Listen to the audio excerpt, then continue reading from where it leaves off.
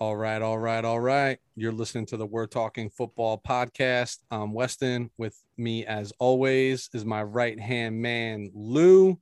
Lou, another week in the books, and we're here to discuss our kind of week 6 recap, if you will. I personally think a pretty interesting week, but now it's time to reflect on what we saw. It's Wednesday evening, and week 7 is less than 24 hours from being upon us. Time to check the temperature. How are we feeling this evening? Feeling great as always. Anytime I'm talking to you, Weston, you're like the sun to my day. You brighten up my day so much, Weston. So I'm loving being here tonight. Dude, I love your enthusiasm, and this is why I asked you to be a part of it, because you pay me the best compliments of all time. Remind me that I owe you 50 for that one. But before we get started, Lou, I always want to check our wins and losses and keep us honest here at the We're Talking Football Yeah, for shit podcast. talking purposes. Yes. And there are a couple things that I think we need to call out. First, I did go back and fact check this based on some text message exchanges between you and I this week. And you did call that the Tennessee Titans would beat the Buffalo Bills in Monday Night Football. Are you feeling good about that call? Yeah, listen, correct me if I'm wrong. I thought that like a lot of these like teams, your Buffalo Bills, your LA Chargers, can't think of the Dallas Cowboys, they're built to stop. They'll try to like slow down a passing offense. So what that basically means is you are sacrificing some beef in the interior to stop the run because no one really runs, too much anymore in the modern day NFL. However, there are a couple of teams like your Browns and also your Titans that are strictly smash mouth football. And guess what? They don't match up well against these teams. So if somehow, some way, the Titans or Browns or the Vikings can keep it close, they're going to wear down these smaller, more athletic defenses, and they're just going to run all over them. And I had a feeling like, you know what?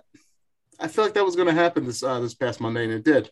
Yeah, I predicted the Bills to win this game, but I did say that the Titans had a chance if they could control the clock and make this a establish the run and be dominant in the run, which is what they did. But I did call the Bills to win this game, and I was wrong. You were right. So there's a fact check. Second fact check is I said the Raiders, the Las Vegas Raiders, would beat the Denver Broncos. This You is had true. said the Broncos. So I'm on my high horse a little bit. I mean, that game is a coin toss, like under normal Yeah, circumstances, but I just felt like the team rally. would totally rally around an interim coach with everything else that was going on. And I think they did so in convincing fashion. So that was my takeaway from the week, because things for me like fantasy football and having a team on a bye week weren't so pretty this weekend. So Mm-hmm. that was my shining star. The other thing that I think is important, again, because I'm here to fact check us, right? That all this is recorded, all this is documented. I want to ensure that we are providing accurate information. Of And course. last week, we brought up D'Amico Ryans as a defensive coordinator. And what I'm fact checking here Okay. is both of us, not just you or I, both of us had who claim to be like collegiate experts on to He's where not these from players went. Oklahoma. He's not from Oklahoma. He played at the University of Alabama. D'Amico Ryans. Wasn't there another linebacker then from Oklahoma? I don't know. Wow. Either way, we're wrong. You just blew my mind there, Hey, sir. listen, I am just every once in a while I get this glimmer of hope where it's let me go. I didn't feel so confident in that conversation or that talk track or whatever it might be. And I went back and I fact checked us. Something just didn't sit well with me, and that was it. And we were both wrong. So to the audience, again, we're not right 100% of the time, but we're gonna come back here. And we're gonna let you know when we won. We're gonna let you know when we lost. We both had a win this weekend, and we both shared a loss this past Yep. weekend. So here we are. Nonetheless, Quick question: were you able to see for our pickums who had the better I, record? I did not do win loss like for the records. I think we were. I mean, outside of me having the Bills game wrong, You had the Lions game wrong. I had the Lions game wrong. So, dude, I'm so glad you brought this up Oh, because this I'll point you out whenever you're wrong, anytime you want, I man. love it, dude. This was remember if you remember exactly what I said last weekend that this was a topic of conversation in my household due to Survivor League implications. Mm-hmm. So my wife and I were camping this weekend with our family, and my mother's like still alive in this pick'em league, right? Like my brother is still alive in this pick'em league. So we're going back and forth, and my wife is just like, I don't. She's so mad at me because I made her listen to our podcast on the ride up, and she's like, that was basically that is cruel, by the way. very cruel and unusual punishment. But it was basically me unveiling the curtain, being like, surprise, I don't think you should pick the Bengals this week that she was so confident about. So that threw her for a loop. So I let her sleep on it all weekend. And it would come up. Dude, we were hiking through waterfalls. And this is still a topic of conversation. Like, Sounds so romantic. Honestly, it was. It was Yeah. definitely an enjoyable time. The unromantic parts were she'd be like, I hate you because you're making me second guess my pick. And I told her, I was like, then go with your gut. Go with your gut. Go with your Or gut. just go with Lou. Just go I'm with not, Lou. yeah, I'm not here to point you in any direction. I'm just telling you what I think, right? Like most teams don't go 0-17 is what it pans out to be in a home game. Like I'm trying to just label what this really is. So she still decided to go with the Bengals. So when we got home from camping and we're watching the Bengals game, she is staring at me the entire game with this shit-eating grin like, what do you know about football? You and your buddy have a podcast? Like maybe I should run the podcast, right? Like that type of look. And I'm just so embarrassed, but felt so good for her. And this Pick'em League is the Survivor League is like the best thing ever because she pays more attention to football than she ever has, specifically because she wants to, I won't say why, but I'm out of this league. Mm-hmm. I no longer have skin in this game, right? So she is weeks beyond me in this league, and she loves every second of it. That's awesome, bro. Good stuff, man. It's great to hear. It's fun, family fun. All right. So since we're talking about the home, I think a perfect segue to get into our first segment, as we always do. Let's talk about those hometown takes. Your Chargers travel to the East Coast to Baltimore to play the Baltimore Ravens. My 49ers, thankfully, or not thankfully, we're on a bye week this week. So let's dive in. Let's talk about that Chargers-Ravens game. All right, so let's start off with the good. There won't be too much. First and foremost, last week I did stated that I felt like the Ravens were going to win this game. Once again, I thought it was just too much for the Chargers, what they've been through, and the gauntlet they've been through the first 5 weeks of the season, the matchups they faced, some of the traveling they've done. So once again, I have to go back to the East Coast, a 1:00 game, face a Ravens defense that I felt like was going to be too sophisticated for them. Did I not say that? I thought their blitz games were going to be sophisticated. If your offensive line can hold up against them, there's huge holes in this Ravens defense. But I thought with both the right side of that offensive line, the right guard and the right tackle, I felt like they're not going to be able to hold up. So you're going to have to make decisions quicker, or Herbert was going to have to make decisions quicker. And I always thought that was going to be a problem for the LA Chargers. So I'm a pessimistic person, to begin with, but I was not really feeling good about this game. And even if we go back 2 weeks ago, I said the Chargers need to either beat the Browns or the Ravens. They have to go 1-1 these next two games to continue their momentum. And when they beat the Browns, I thought it gave them a little leadway to kind of have this clunker of a game before their bye against the Ravens. So the good. 100%. Not too much, like I said. First and foremost, there was a pass rush that showed up on Sunday.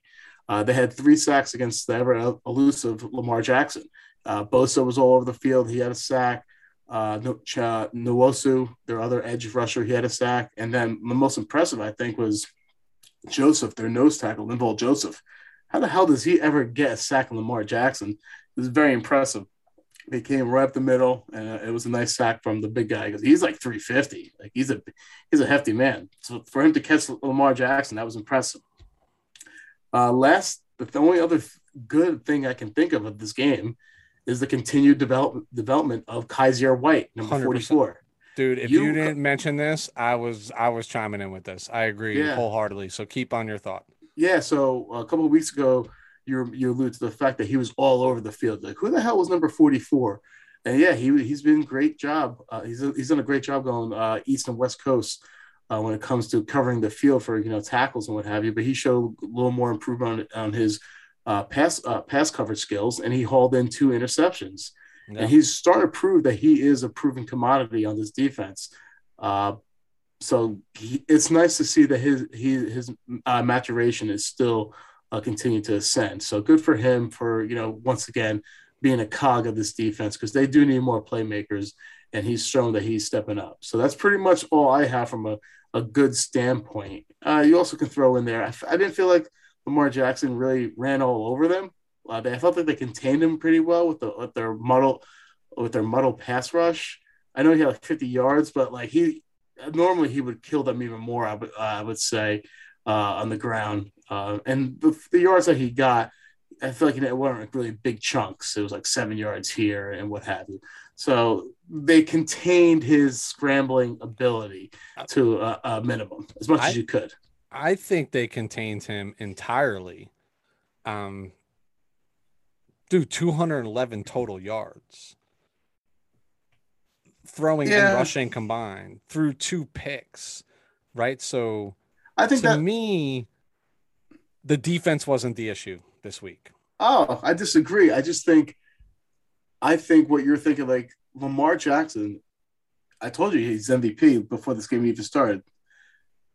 I think he's so much more intelligent now that he's literally taking what the defense is giving him. And he realized the defense was honing on him, and he let the running backs, basically, the 3 running backs that they had, Yep. go get your yards. He's like, okay, we'll kill you slowly. And I felt like he was mature enough not to force things and big things.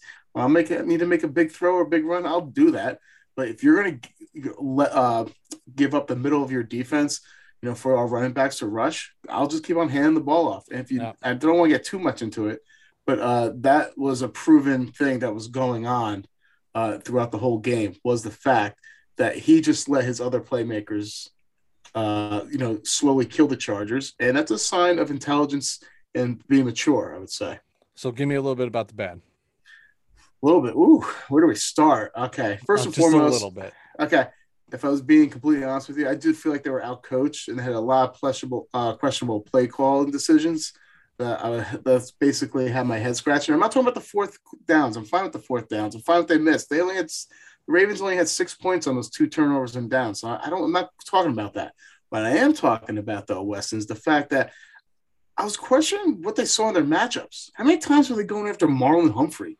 Yeah. Like, why would you go after a top 10 cornerback like that constantly? That And he we kept on, both had rated in the top 10, by the way. yeah, I didn't understand that. Like, one of the fourth downs, you're letting your third round rookie, who's barely been on the field, Joshua Palmer, go up against Marlon Humphrey on kind of like a comeback route or like a shoulder route.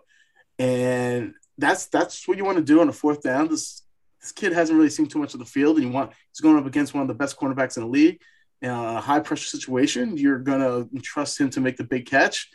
Didn't like that. Why? I don't understand why they weren't attacking Anthony Everett, who got murdered the week before by Carson Wentz and the Colts. I felt like they kept on going way too many times at Marlon Humphrey, and he kept on knocking the ball out of Mike Williams' hands, Joshua Palmer's hands. He showed why he was a top 10 cornerback. Next, drops. Drops an issue. Everyone keeps on talking about all the weapons that are out there in LA, and they are phenomenal, and they do a lot. They get open, big play, I have you. But drops have been an issue with the skill position for the Chargers. They have 4 players with a drop rate of 10% or higher. Williams, 13.2%, Cook, 12.5%, Allen, 11.4%, and Guyton, 10%.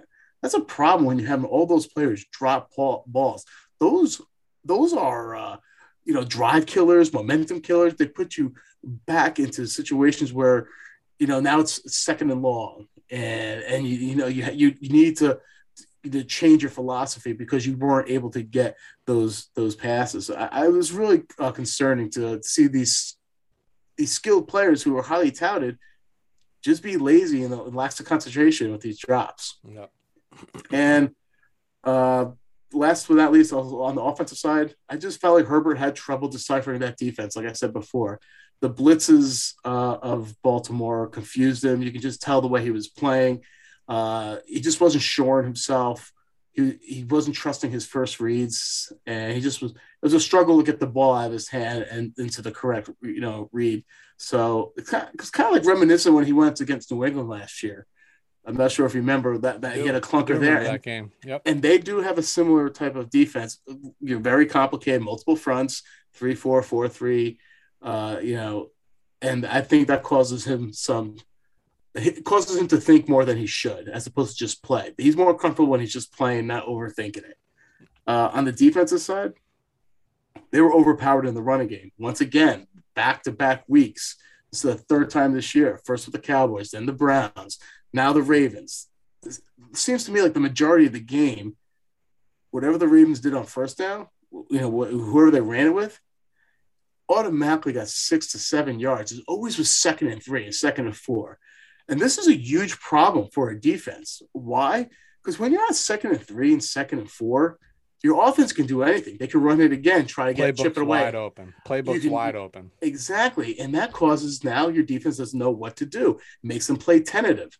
The reason why I feel like this was happening is because the second and third level players on that defense, the linebackers and the safeties, were so concerned with Lamar Jackson, right? They were not being aggressive. They were being tentative. They're playing tentative and more reactionary. So let's make sure he gives the ball to, hand the ball off to Latavius Murray. Let's make sure, they were always a step behind because they were thinking because they were so worried what Lamar was going to do is more reactionary. And that is an issue. You don't ever want to play when you're on a defense. You don't want to ever be reactionary. You don't want to play off. You want a good defense will make the other offense worry that, hey, what are they going to do to us, as opposed to how are we going to stop them?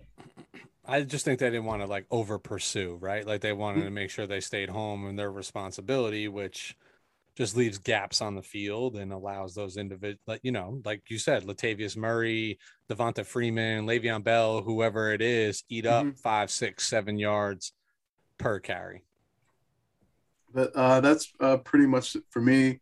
That was the game in a nutshell. And like I said, I'm repeating myself, but Lamar Jackson, the fact that he's been so accurate from the pocket, he puts so much stress on the defense. Because no one's thinking of him being a natural thrower, but guess what? He is starting to evolve into one. And the minute you forget that this guy is perhaps one of the fastest players on the field, that's the minute he can run for 30 yards and just totally ruin your third down plan. I think that's what's becoming the issue this year. Is in the past you said, all right, I'll let Lamar Jackson beat me with his arm, not with his legs. The arm talent's always been there, in my opinion, right? But it was questionable decisions and poor throws, not reading the defense correctly. And clearly the maturation has showed that he's learning defenses. He's understanding how NFL teams are scheming against him. If you looked at this on paper, it wasn't a week ago he accounted for over 500 yards of total offense by himself. This week, I just mentioned just a little over 200 yards, but it's decision making at the right point in the right time. You and I both know every quarterback goes into the huddle and they're getting 2 calls, and it's based on the defense. Here's your run, here's your pass. And I think he's finally saying, I'm going to take what the defense gives me, to your point, right? And if it's a 5-yard handoff, it's a 5-yard handoff. Every play doesn't have to be a 50-yard touchdown, and I think he's getting that, which is helping things click.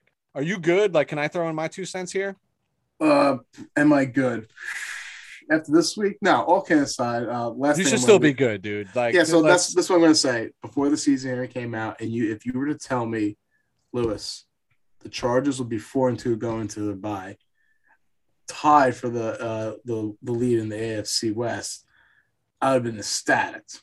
Like I said, they're probably 1 game away from being 5-1, actually, with the playing the Cowboys. But I couldn't be more happier of how they went through this gauntlet. Now their schedule eases up. Yeah. Hopefully they get some more guys back off injury. Murray, their middle linebacker, hopefully Drew Tranquil comes back.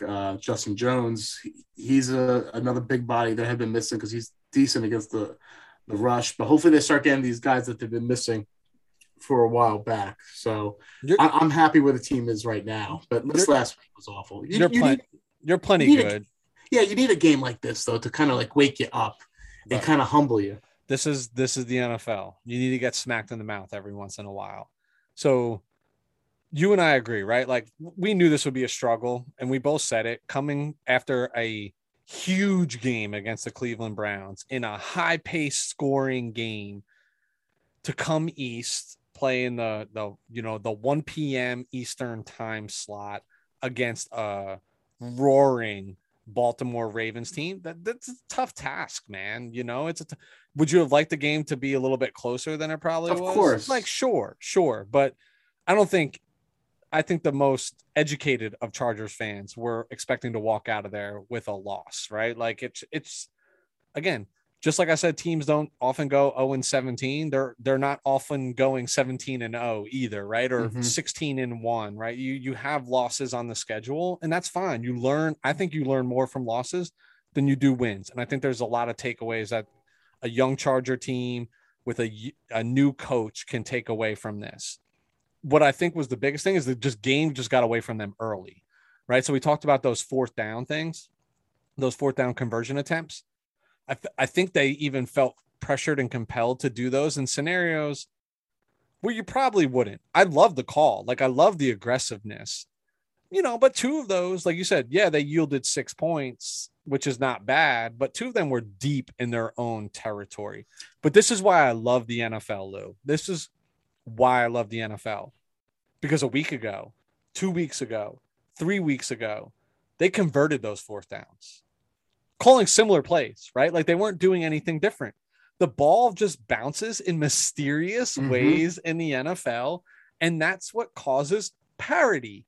And it's incredible. I love it. This is why you hear statistics like where 1 year a team forces 40 turnovers and the next year they force 12, right? Like it's just the ball bounces in funny and mysterious ways. What to me, when I go back to the Lamar thing about like 211 total yards, like, so if you didn't watch this game and you just went and looked at the box score, you're like, how did the Chargers not win this game? Like Lamar threw 1 TD. He threw 2 picks, threw for like 160 yards, like ran for like 50 something yards, didn't even rush for a touchdown. You're like, this defense did everything it was supposed to do to win this football game. All those 3 backs, the game just got away too quick. Like it just happened too quickly. And it was tough to surmount that. Hey, Justin Herbert looked human. Good. He's going to learn from that. Like I'm happy for him. He can't play superhuman football 17 weeks out of a season. It just doesn't happen. There is no quarterback. Rodgers has clunkers. Patrick Mahomes has clunkers. Brady has clunkers. Every now and then you have some, you just don't. It's not your Sunday. Yeah.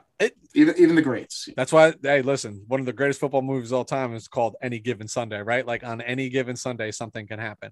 I'm going to talk about something positive. I have 2 quick negatives, and then we'll roll out of here if you're cool with that. Let's do it. My man, Kazir White. I now know who number 44 is, right? And I am on his bandwagon. You mentioned 2 picks, 8 tackles, 2 passes defense, a QB hit. Like he's been a bright spot on this defense for a couple weeks in a row. So you got to love that maturation process, right? Like how he's playing the game of football, especially with like Kenneth Murray out and like, like people that you've invested in on the defensive side of the ball. Like this is like an unsung hero, like coming out of nowhere.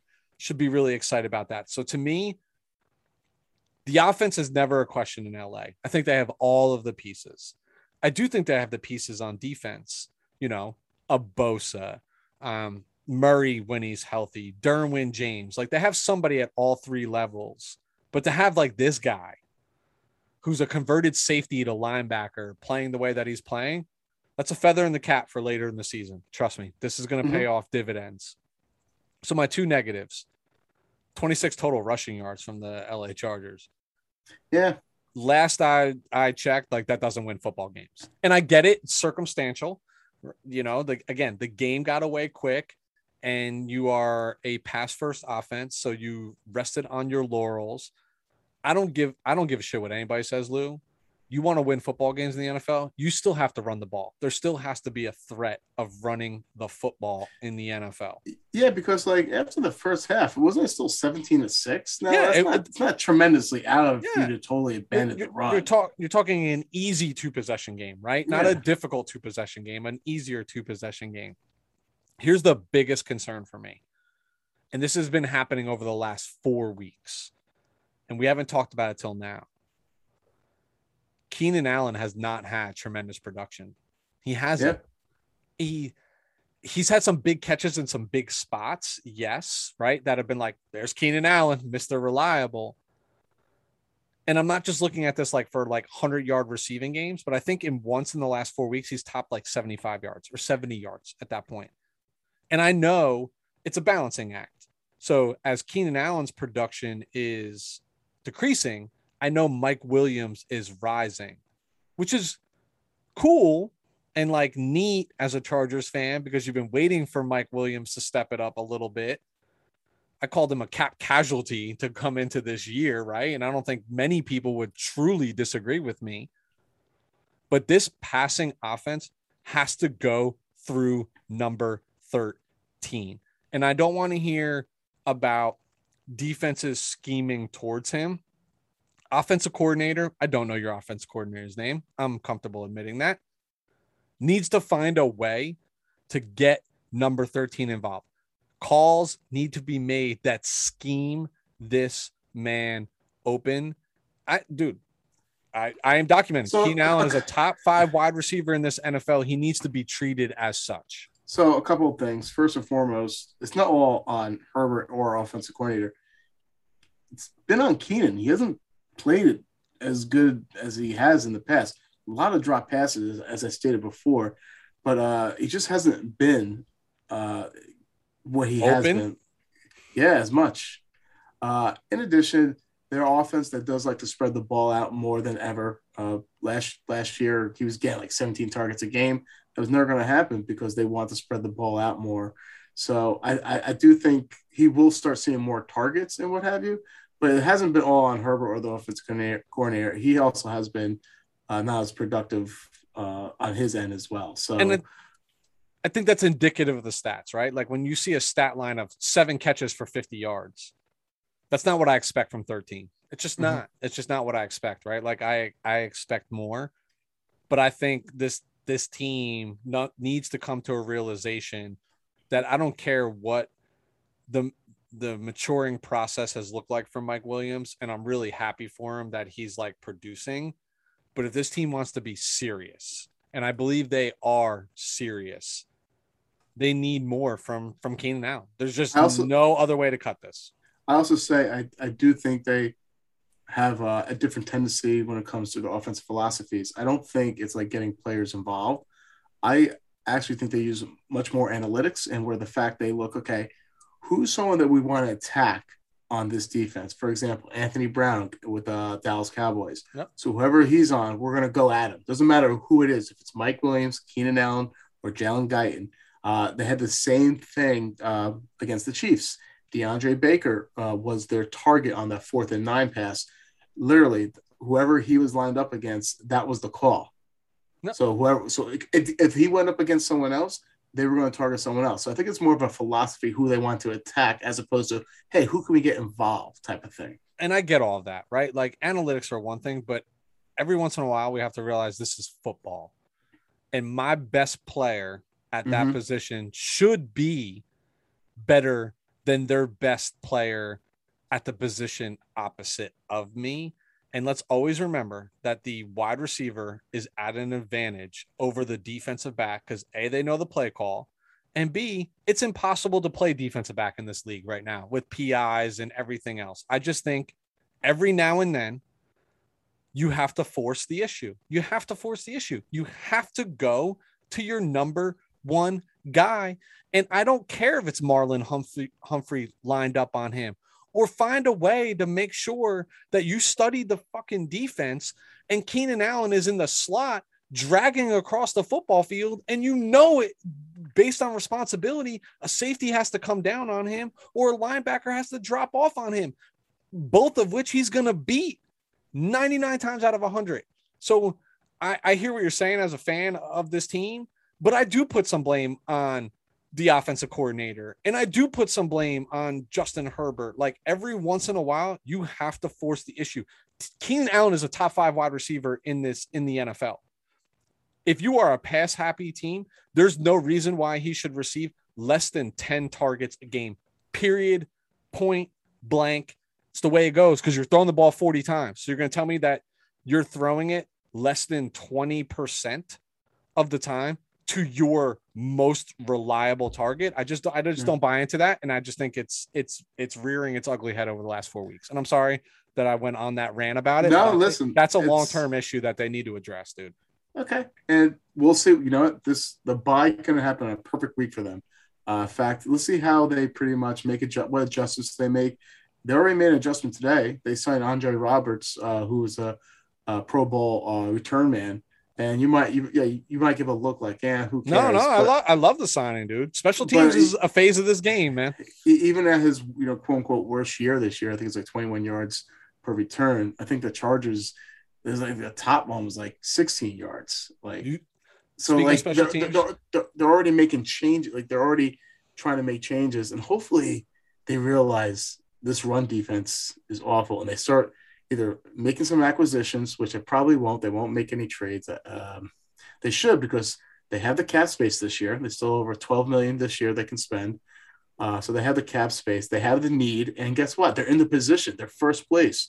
Why would you want to just stay the course of the road and let the Chiefs play catch up or what have you? They really should do something. Either it's a signing like a Quan Short or a trade for Akeem Hicks, but they need more bodies up on front in that defensive line. They do. They got to bolster the run defense for sure. So don't want you to respond to this because we need to move on. Mm-hmm. But they also need to hold open tryouts for kickers. Period. Point blank. It's an issue. I see it in your face. Like I said, you don't need to respond. You've addressed this. I'm just confirming this. So let's put it to bed. The Chargers are still in phenomenal shape compared to your expectations coming into the season. Of course. Nothing to sneeze at. And we're going to talk a little bit later about how I think they'll be even better shape after this weekend. So okay, all good. 49ers had a bye week. But guess what? I still have some things to say about the 49ers in their bye week. Get them. Lou, I told you this was a situation I'd be monitoring all week long. Trey Lance's injury, Jimmy Garoppolo's injury. Trey Lance hasn't practiced, so we're going to trot out number 10 Sunday night versus the Colts. What did I say a couple of weeks ago when they were going to start Trey Lance? I said Kyle left it open to come back to Jimmy. And you last week were actually a proponent of this, which I disagree with, but I understand the philosophy around. And I too was preaching that philosophy for weeks and weeks and weeks leading into the season. But here's the bigger thing, right? Like while nothing happened this week because we didn't have a game, I think a lot happened in reality. I think there is finally discourse amongst the 49ers brass, i.e. Kyle Shanahan and John Lynch. I believe this. Let's hear it. Why am I concerned about this? Here's my main reason for concern. So John Lynch gives an interview with a local respected reporter, Matt Maiocco, where Matt Maiocco asks him, is there a crisis in San Francisco? And John Lynch, while scratching his ear with like the ultimate poker tell, responding to this, we're good. He's like, no, there's no crisis in San Francisco. So I love Matt Maiocco. I think he's a really straightforward reporter. He's not like pro team. He's just like, this is what's going on. I've followed him for a really, really, really long time. And he's one of my trusted resources that I like go to and I listen to and trust what he's putting out there. But I do feel like this was a staged interview. So here's the problem. Okay. Here's the problem. If you have to have an interview to come out and say that there's not a crisis, there's a crisis, right? Like that's literally where it comes out. Where did that come from? Yeah, but what is that crisis? Like all these rumors are flying. Are Kyle and John on opposite pages? Is Lance the guy Kyle wanted?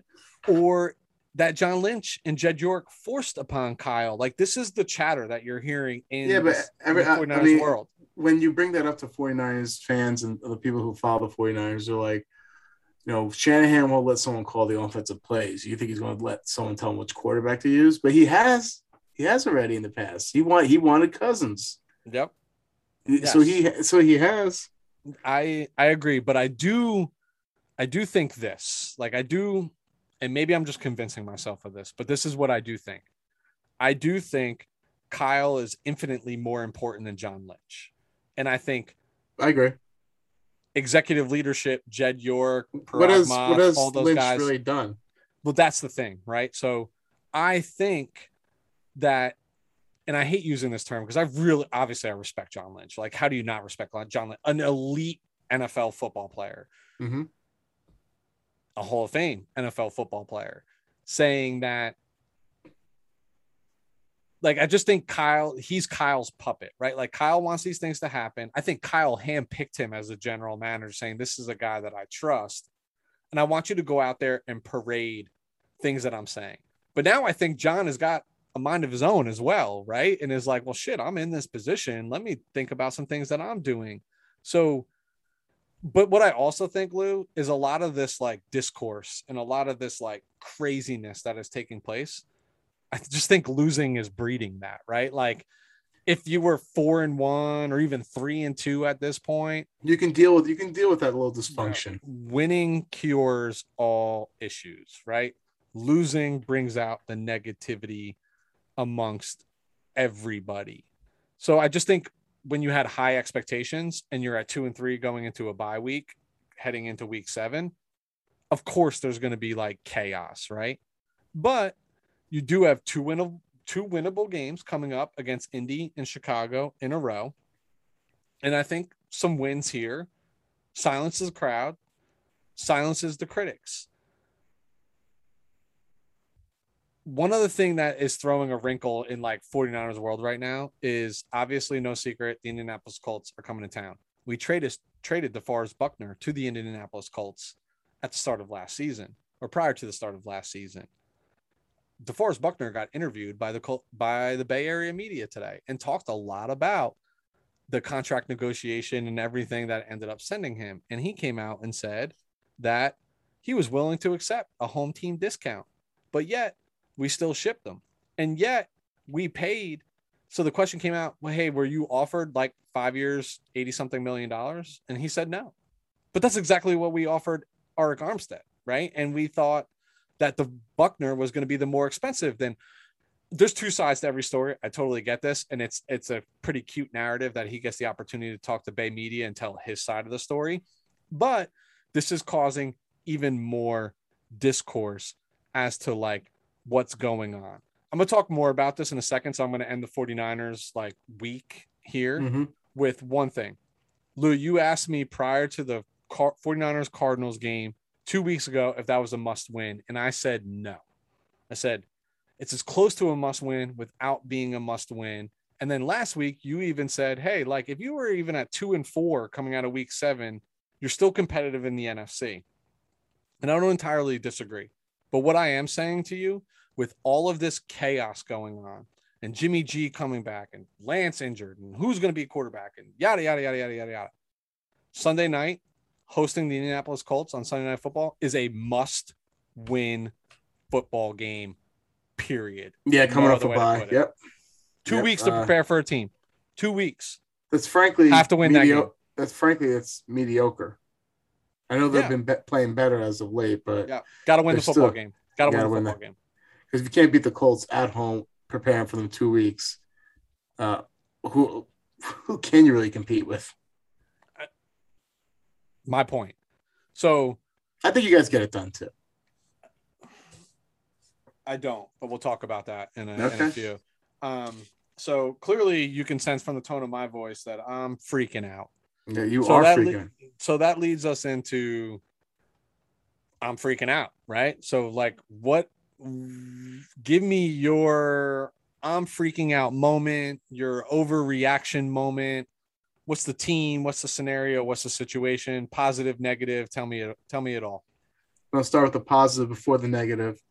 Uh, I got a lot of flack this last week and a half from a bunch of my buddies who are Cowboys fans saying, how come you guys don't talk about us? You don't cover us as much as other teams like your Bills, your Packers, and your what have you. You know what? I gotta do better than that. I don't have any animosity towards the Cowboys. I'm not an NFC. I don't have an NFC team that I follow, so I don't care about the Cowboys in a positive or negative way. There's only two teams in the world I hate. One is the Jets, and the other is the Patriots. So I have no like skin in this game when it comes to Cowboys. But damn, The how about Jets, them? the Jets is so funny to me because it's like literally one game that it's predicated on that. I No, feel it's like like two. It's like two or okay, three. all Yeah, right, but but you're right. I'm gonna say though, how about them Cowboys? This past week, Dallas showed me that they can overcome their biggest weakness. Do you know what their biggest weakness is? You're gonna tell me, Yeah, okay. Their coaching.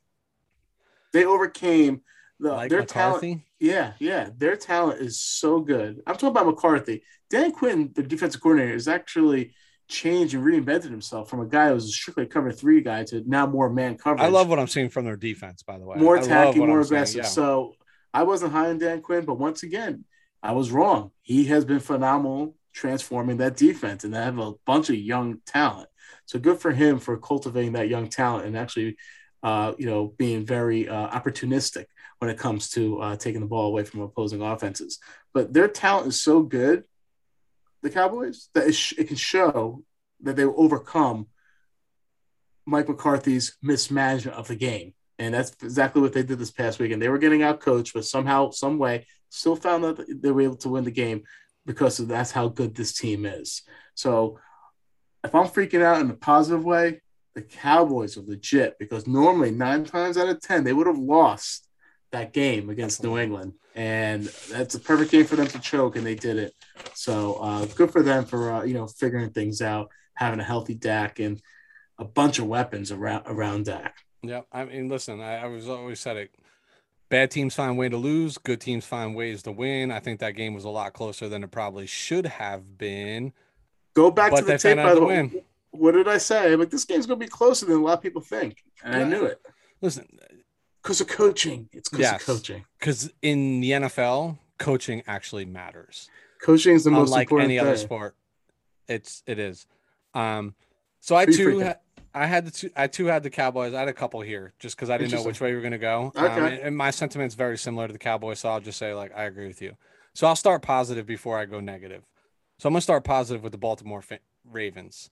I Mm-hmm. think the Baltimore Ravens fans are loving life right now. It was doom and gloom in the preseason with constant injuries, specifically at the running back position for a run heavy team, but they continue to find ways to win as good teams do.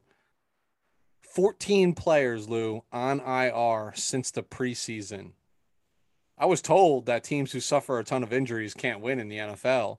I mean, that was literally the 49ers excuse in 2020. But they, so far, 6 weeks into the season, they have disproved that theory. Here's the reality: good coaching and a really good quarterback Mm-hmm. can take you really far That's in true. this league. The big one for me, though, is how they will fare without the most recent injury. They're starting left tackle in Ronnie Staley, who's now down for the year. That's an outlier to me. Can they surmount this injury? I do believe they will, and I I believe think they they will, can. and they won't look back. Like this team's riding high. They're clicking on all cylinders. They're doing everything right. But I will go back to my previous statement.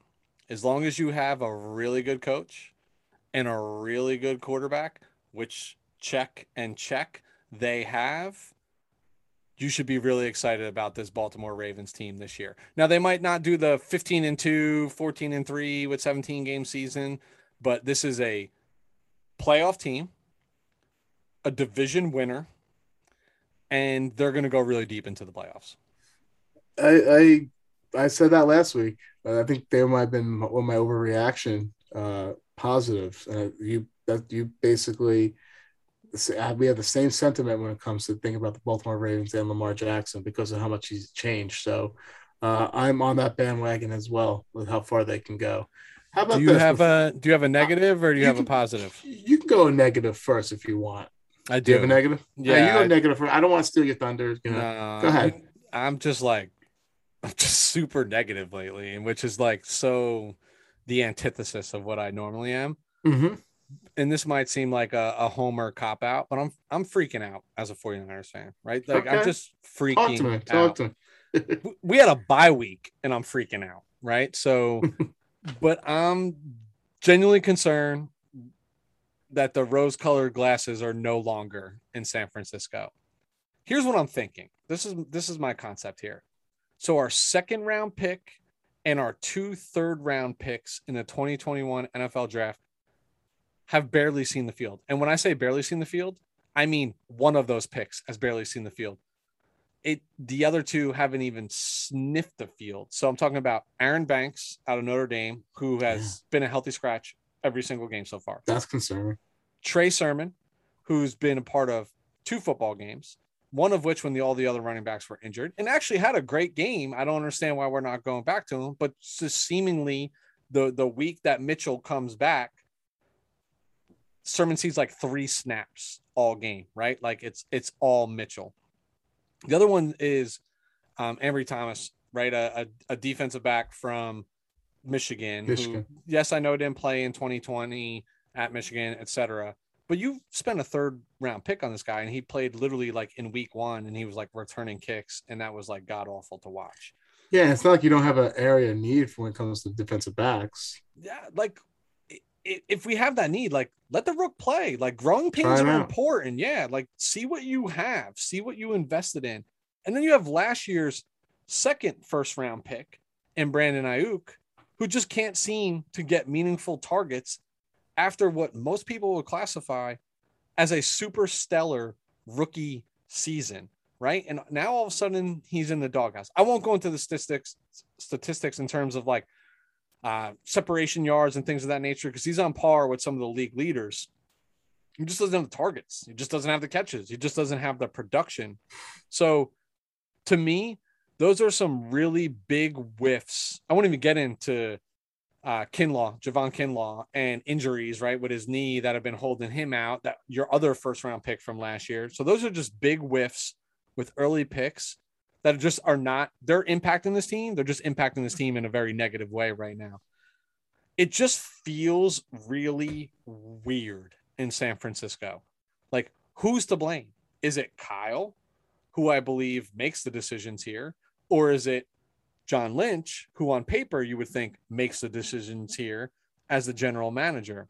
Is Lynch really Kyle's puppet? Is Kyle really soon to be on the hot seat? Like those sort of things. Now, I'm disappointed with Kyle without question right now, but I'm not a dummy, Lou. And I know if Kyle Shanahan was to be fired tomorrow, he'd literally be unemployed for less than 5 minutes, right? Yep. Like there are other teams that would just legit just fire their head coach like right at that moment in time in the middle of the season and say, okay, like you guys are idiots, so I'm going to go ahead and hire this guy. But for an organization that since like 2017 has felt like it's on the same page when this scheme came in, even though we haven't been like super productive, right? Like we have 1 winning season since 2017. Yeah, it amounted to a Super Bowl appearance, but it just feels like they're in complete opposition with one another.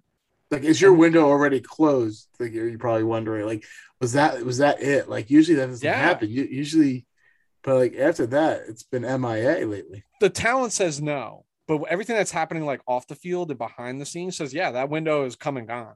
Um, I just think that the overreaction here is that this team needs a win desperately Mm-hmm. to get back on track. Sunday night, you're hosting the Indianapolis Colts on national television. This team needs to win, or the wheels are completely falling off this bus. Just completely falling off, and it's going to be complete discourse. And that's what it is, man. Save. I was going to ask you, like, who do you think wins, but save for our quick pickums. I will. Real quick, I won't take too much more time. Browns. or my negative freaking out. Everyone loved, including us, what they did this offseason, the talent they added to that defense, their draft picks. We loved everything what Cleveland has done. But sometimes it's just not your year as a team. They have been slammed with injuries to players that are literally critical to their success. Baker Mayfield's out. Hunt is out. Chubb is out. Their two starting tackles, Willis and Conklin, are both out. Clowney missed some time. Garrett is banged up as well, even though he's still playing. I don't know if they can turn this around, all these injuries around, and see if they can hang around with Big Brother in Baltimore playing the way they are. And the emergence of Joe Burrow now in the Bengals. They're quietly 4-2, the Bengals. No, I'm not saying they're there yet, but they're no longer a rollover team either. So the Browns that a lot of people had going far and doing really good this year, including myself, I think yourself too. I feel because of their injury situation, they're going to find themselves possibly out of it sooner than they thought. Yeah, I think the Baker Mayfield injury is detrimental. The two running backs, right? Like I had my brother-in-law text me earlier today being like, "Hey, do I play this guy this week?" And Dearness I had Johnson. and I had to think for a second. I'm like, "Who is it? Oh, the third string running back from Cleveland." I'm just like, just probably not, Yeah. because obviously the talent level is just a huge drop off regardless of scheme. And now you're starting Case Keenum rolling into Thursday Yep. night. Um, an issue Yep. for sure. All All right, right, let's cool. pick let's pick some now this is the segment where we pick offensive defensive players that stood out for us this past week. I'm going to default to you first because I want you to start going first more. So tell me for offensively, who is your go-to guy? You like that? You like that? Kirk Wow. Cousins, baby.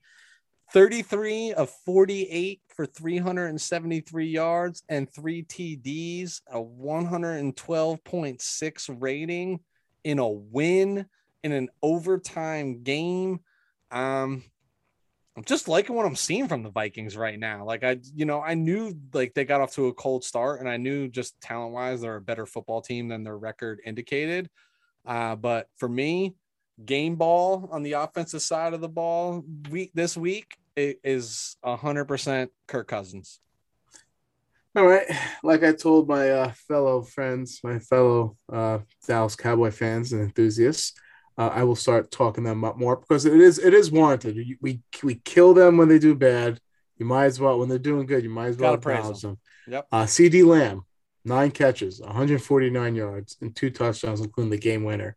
He balled out and showed who I thought was the best wide receiver in that draft with Jefferson, Ruggs, and Judy. He's showing that he's becoming a complete wide receiver. So he was one of my offensive players of the week. I have CD on my list. I have Dak on my list. Do you got one more that you want to do? I got two more I can do real quick. Do one. Do one. Do Okay. one. You know what? This was a bigger Derrick Henry, 20 carries, 143 yards, 3 touchdowns, 7.2 yards per carry average. Yep. So I had Henry here. So I'll do one more too. Even though Taylor had a better line, I feel like Jonathan Taylor, He but did. it wasn't as big as a game. I had Taylor on my list too. So 14 for 145 and two tutties. It's a 10.4 average per carry that was impressive with Taylor. But I I understand. I want to keep this understand. in perspective. An 83-yard carry, right? Yeah, I get it. I get it. But if you look at the other 13 touches that equate to that, you're still averaging over 5 yards carry, Yeah. which is a strong indication of a solid performance in the NFL. Yeah. So, a lot of cool offensive performances. What was Mm-hmm. really cool was to see that like not a lot of them were your quarterbacks, which is pretty Yeah. traditional, right? Like you had some other skill positions contributing. So let's go. I am equally excited about the defensive side of the ball. You go first. All right. So my number one, Kaiser White from Interesting. that Los Angeles Chargers. 8 tackles, a tackle for a loss, 2 passes defensed, 1 QB hit, and 2 INTs in a game where Lou, when you go down against the Baltimore Ravens 17-0 in the manner in which they did on the defensive side of the ball, it's really easy to give up. What I Mm-hmm. loved about number 44 is he did not give up in this game, and he tried to make an impact play on every single snap. So, Kazir White, this game ball is for you this week, sir. The beauty of contract years. So I have TJ Watt. He balled out this past week. He had 7 tackles, 3 tackles for a loss, 2 sacks, 3 pass defenses, and 1 forced fumble. He literally almost had something up in every category in the stat sheet right there. Very impressive with TJ Watt, complete player. Uh, so kudos to him for balling out this week. Yeah, I had TJ on my list too, right? I think the most important thing was that forced fumble happened in I overtime was more in Seattle. impressed by the pass defenses by him. Oh, I mean, I just, I don't want to criticize the man, but JJ would have picked those off. I'm just saying. I'm just saying. Do you got another on defense? Because I got one more. I got one more too. Max Crosby, 6 All right, tackles, we're on the three same sacks. page. We're on the Yeah, same page. I mean, whenever you Yeah, have a 3 sack game, yeah. that's you gotta be mentioned. I did actually going back through the week. There was a couple solid defensive performances from a number of There players. were. Like I had Taylor Rapp as well. Yeah, he 5 had 2 tackles, picks. 3 passes defense, a QB hit, so he's getting some Hmm. pressure right from the safety position, 2 picks. So And also, really I cool mean, week. we need the stat boy, but I think another reason why you liked him this week, he's a former Husky, Washington Husky, Bro, I love my Husky defensive back. DBs. Yeah, I almost had Trayvon Diggs just because it was almost too easy. Like another week, another pick, another defensive touchdown. But I didn't like that big touchdown. I know scheme wise, it probably didn't feel like man to man, but I also think he pulled the typical diva D back stuff where like Oh once he yeah, got by him, kind of looked at the safety like, where are you? For a big touchdown in a big spot. But like, dude just continues to put up stats. Love him. All right. So we head into week 7. Not the sexiest of schedules this week, Lou. no, not really. What are you watching? Do you want to go first again? Or do you want me to go? I'll go first. I I'll don't go care. first. Go Yeah, ahead. I'm just feeling like that. Tonight's the night. Number 1 item of interest is the Kansas City Chiefs versus the Tennessee Titans. In particular, King Henry, and that's what I have here. I'd love to see what's going to happen with that. So this is in Tennessee. Both teams got back on track last week after reeling a little bit, right? I think the Titans did it in a huge way against the Buffalo Bills, where Kansas City did it in an expected way against an ailing Washington football team. They did struggle against them. Yes, they did. The first half or so. This is 2 preseason favorites in the AFC who have hit skids, and I think both of their identities have been questioned so far this season, and they're slipping a little bit. I think the winner of this game is right back in it, their confidence is rolling. To me, this is the biggest game on the schedule without question. Okay. I'm going to stay in the AFC because I believe the AFC is the best conference there is. Bengals versus Ravens. Great game. Can't wait. You got to think about it. Ready? Ravens 5-1. Bengals 4-2. Can the Bengals make a little noise? I'm not talking about beat the Ravens. If they beat them, I mean that's a lot of noise. But if they make a little noise, keeping it close, to show that hey, we're not going to be happy being your little brother anymore. And or does Baltimore start? This is like where they start just running away with the division. Here they are when you beat your divisional opponent. That's really like 2 wins because you knock your division rival down 1, and you have another win too. So that's actually a 2-game effect right there. So I want to see how the Bengals are going to play against the Ravens. Usually these games are close because they're within division, but it should be interesting to see if they can confuse Joe Burrow like they did Justin Herbert. Yeah. We'll reserve the outcome for when we get to the pick'em section of this, but I agree. I do have one more that I'm interested in, and it's a homer pick, but Sunday night. I had that game too. Sunday night, 49ers hosting the Colts. For me, this is for all the obvious reasons, Lou, but there's one overlooked importance of this game. And to me, It's because so far the NFL is undefeated in prime time matchups on Thursday night, Sunday night, and Monday night games. They have all been close. They have all been competitive. And even though some of them have been sloppy at times and like maybe not the most entertaining, they've been must watch television. This is like the best thing to ever happen to the NFL, to have these games and those primetime spotlights. And I want to see if this game continue trend or can continue the trend. It's just one of those things, dude, where I kind of feel like one of these teams is probably going to get mopped up, and I'm not like super positive about it. The 49ers are favored according to the spread, but to me, they feel very much like the underdogs. And as I said it earlier, this is a must-win game for the 49ers. But outside of this being a homer pick, to me, this game is equally as valuable to the NFL to ensure that they maintain the competitiveness of their primetime matchups. Yeah, it's funny. Before the season started, both the Niners and Colts were held in such high regard to being legitimate contenders, and they've both gone off to a really rocky road to start the season off. And I feel like a win here could possibly be that catapult to start that reversing of course and starting to fix themselves. So whoever win here, I feel like really can start changing their narrative of the season. Yep. You got another, or would you want to get into the pick'ems? Let's get into the pick'ems. All right. Thursday night, tomorrow night, Broncos at Browns. I don't know what would make anyone say Browns. Yeah. I think it would have to be Broncos there. This is Broncos. With all those injuries. All right. Let's get into Sunday. First game up, Panthers at New York Football Giants. Give me the Giants. There's been a tremendous amount of regression from the Panthers last 3 weeks. They've been 0-3 last 3 weeks. Giants defense is decent. I feel like the Panthers offense has been really sluggish. And I think this is one of those weird games that the Giants just win.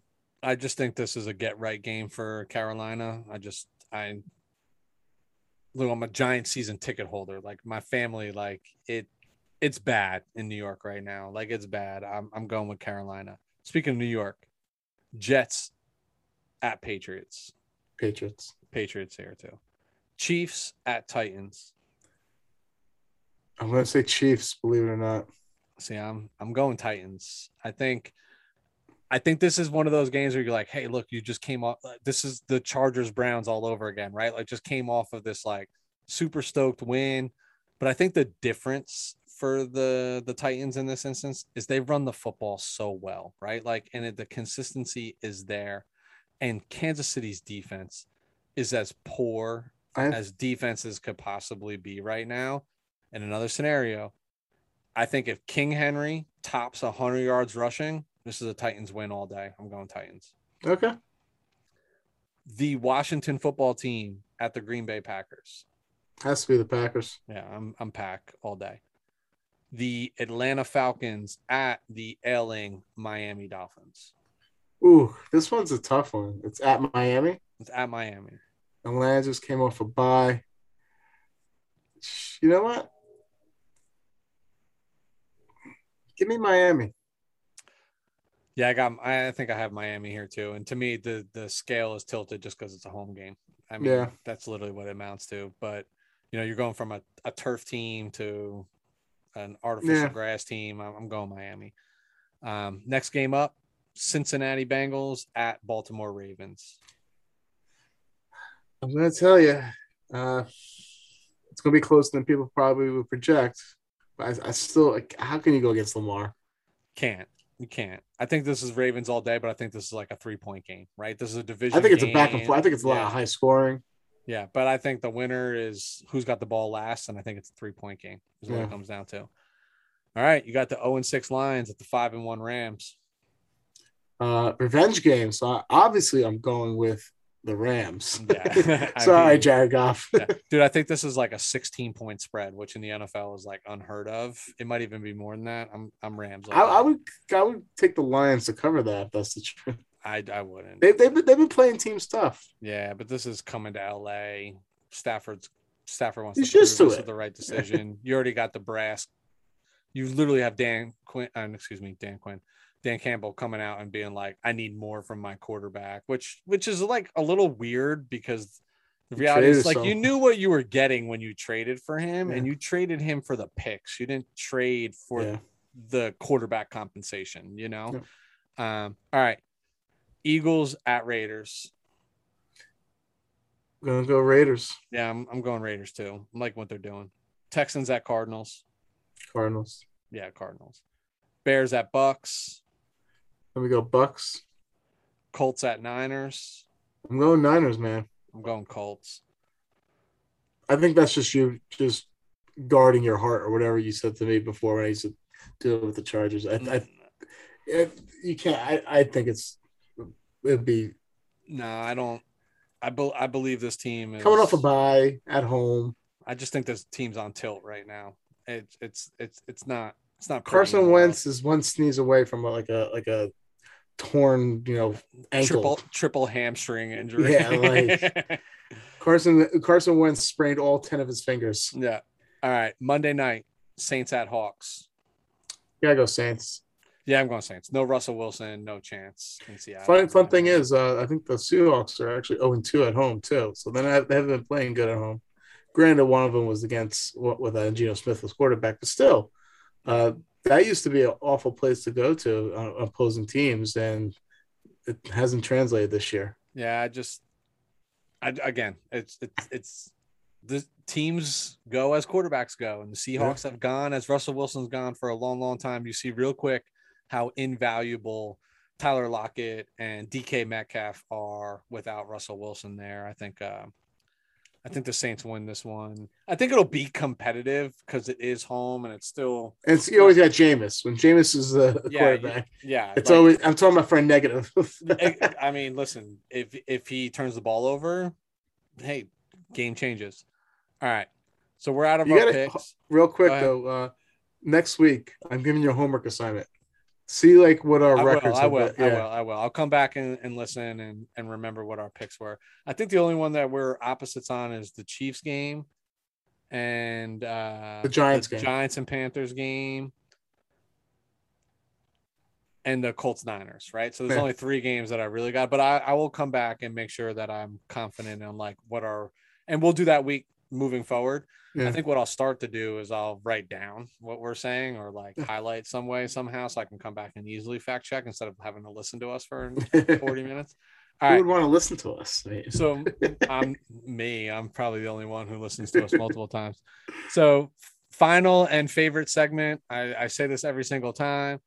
Fantasy sleepers of the week. And again, that's just the title of our segment. Lou, you know what I'm always looking for. I'm not looking for you must play Dalvin Cook this week. He has a favorable matchup. I am looking for I have an injured quarterback. I got 30 people on COVID. I got 10 other people on IR. Who am I plugging in based on bye weeks, etc.? Our pets' heads are falling off. Yeah, who am I playing? Tell me who I'm playing. Well, I have a couple of good tight ends. Mike Gesicki with the return of Tua Tagovailoa. I have no tight ends, by the way. What happened? I have no tight ends, by the way. So I feel like Gesicki against Atlanta will be he always plays good when Tua's under center. So look for Mike Gesicki to actually ball out. Last week he did good too. They get over 100 yards too. Of course, I sat him for Dawson Knox, but that's neither here nor there. But also Ricky Seals-Jones. He did pretty good against Kansas City. And what's the best thing for a mediocre to average quarterback? It's their tight end, their security blanket. They go home at night just dreaming about dumping off and hopefully just him getting the extra yardage. So he did good last week. I predict he's going to do good as well. And last but not least, Jalen Waddle. He did good. I know you're not too a fan, neither am I, but he's severely better than Jacoby Brissett. And it showed with the numbers that some of these playmakers were actually putting up last week. Hence, it was against the Jaguars. I get that, but Atlanta, they're not too far. They're not too much better than the Jaguars defense. So that's why I'm throwing out some Miami players. Yeah, I'm relatively similar to you right in this week. So I legitimately cannot believe I'm even speaking these words. but Tua Tagovailoa, I think, is a start this week. But this one to me is just about matchups, period, point blank. He had a solid game against Jacksonville and London last week, drew the Falcons this week, which is a favorable matchup. So if you have Josh Allen or Kirk Cousins or somebody that's sitting on a bye week this week, or you have Baker Mayfield who's injured and obviously not playing on Thursday night, this is an opportunity in a favorable matchup. I have two others because you threw out there too. One of them is J.D. McKissic. Okay. So, Lou, to me, J.D. McKissic, it just always feels like he gets more burn as the season progresses, right? I think he's like one of those guys, and I do this. I'm guilty of this. I have him in 2 leagues where I draft him and I stash, and I know I stash him. I just stash him and hope that I can hang on to him and don't have to draft him, because I feel like as the season progresses, he gets more and more relevant. You got Antonio Gibson, who's a little banged up. He has a fractured shin. Yeah. So I can't even name who their other backup actual like first and second down running back is. And the way that this game flow will go, it's probably going to get out of hand early, and that just plays into J.D. McKissic's favor. And like we've always said, fantasy doesn't care about the score or the outcome of the game. It cares about favorable matchups and game flow. And I think this will play to him. So if you have injuries, you have bye weeks, you have players out due to COVID or whatever it is, McKissic is your guy to start this week. A little caveat there is maybe even Michael Carter from the New York Jets. Looks like he started to get a little bit of the lion's share, if you will, last week. It'll be about production. But if trends continue and you're in a tight spot, which I am in one league due to 7 people on IR, 3 people out with COVID, Michael Carter's getting in the starting lineup. But my final guy is Henry Ruggs. Again, more words than I am shocked that I am actually speaking. I am not a believer in Henry Ruggs. I won't even get into the bet that I have with my next door neighbor right now about Henry Ruggs versus Jerry Jeudy and things that we have going over the next, like, literally 3 years of our lives related to this. To me, Ruggs coming out of college was like a one-trick pony. I thought he was a product of the offense and other really good wide receivers that he had around him. Outside of him, he's proven to be nothing but inconsistent in the NFL. But I do think last week was not an anomaly. I think it was a little bit of his coming out party and the offense finally finding a way to recognize what his talent is. And he draws the lifeless defense of the Philadelphia Eagles this week. So again, if you are in a COVID or injury or bye week scenario, and you have Henry Ruggs on your bench and you've been hesitant every week, and then you're mad that you had him on your bench last week and he put up, I don't even know what it was, 20 points or whatever it might be. I think this is the week that he finds himself at the very least in your flex, if not one of your wide receiver positions. Yeah, I mean, I should apologize first and foremost about last week. My 2 picks last week were god awful. It was Javonte Williams against the Raiders and Taylor Heineke against the Chiefs. They did not amount to anything. But the week before I did good. It was Dawson Knox. That's why it's hit or miss. It's hit or miss. Bro, fantasy, what have I always told you? Lucky versus good. Dude, I'm not even going to lie. In one league, I was a 60-point favorite going into this week, and I got mopped, bro. I got mopped by people like, oh my God. Who's the wide receiver down in Jacksonville that used to Marvin Jones? I don't know why I was drawing like Marvin Jones having a baller week, Christian Kirk having a baller week. Like, dude, when you looked at the lineup that I was facing versus who's on my team, you're like, bro, I don't even have to monitor this. And I got mopped, dude. And that's with Josh Allen and Derrick Henry doing what they did this week. Wow. And got mopped. Yeah. Better to be lucky than good always. Names will remain nameless. The individual who mopped me does listen to our show, so he'll have a good chuckle at this if he makes it this far into it. So that wraps us up for week 6. Inevitably, we will be back for week 7 coverage. Really looking forward to watching some of these games this weekend. Lou, like I always do, going to rely on you to tell the audience how they can find us, where they can follow us. Follow us on Twitter and Instagram at WTF Pod NFL. Yep. And like I did last week, and I'll continue to do moving forward, we're doing our darndest to promote our presence on YouTube. Lou and I are doing the best we can to be graphic artists and video specialists. It will come with time. I promise you that. But check us out on YouTube at WE''RE talkingfootball.com. Hope you'll check it out. Hope you'll like it. Hope you'll subscribe. Lou, as always, really enjoyed our time together and look forward to doing this again next week, sir. Until next week, bro. Adios, my man.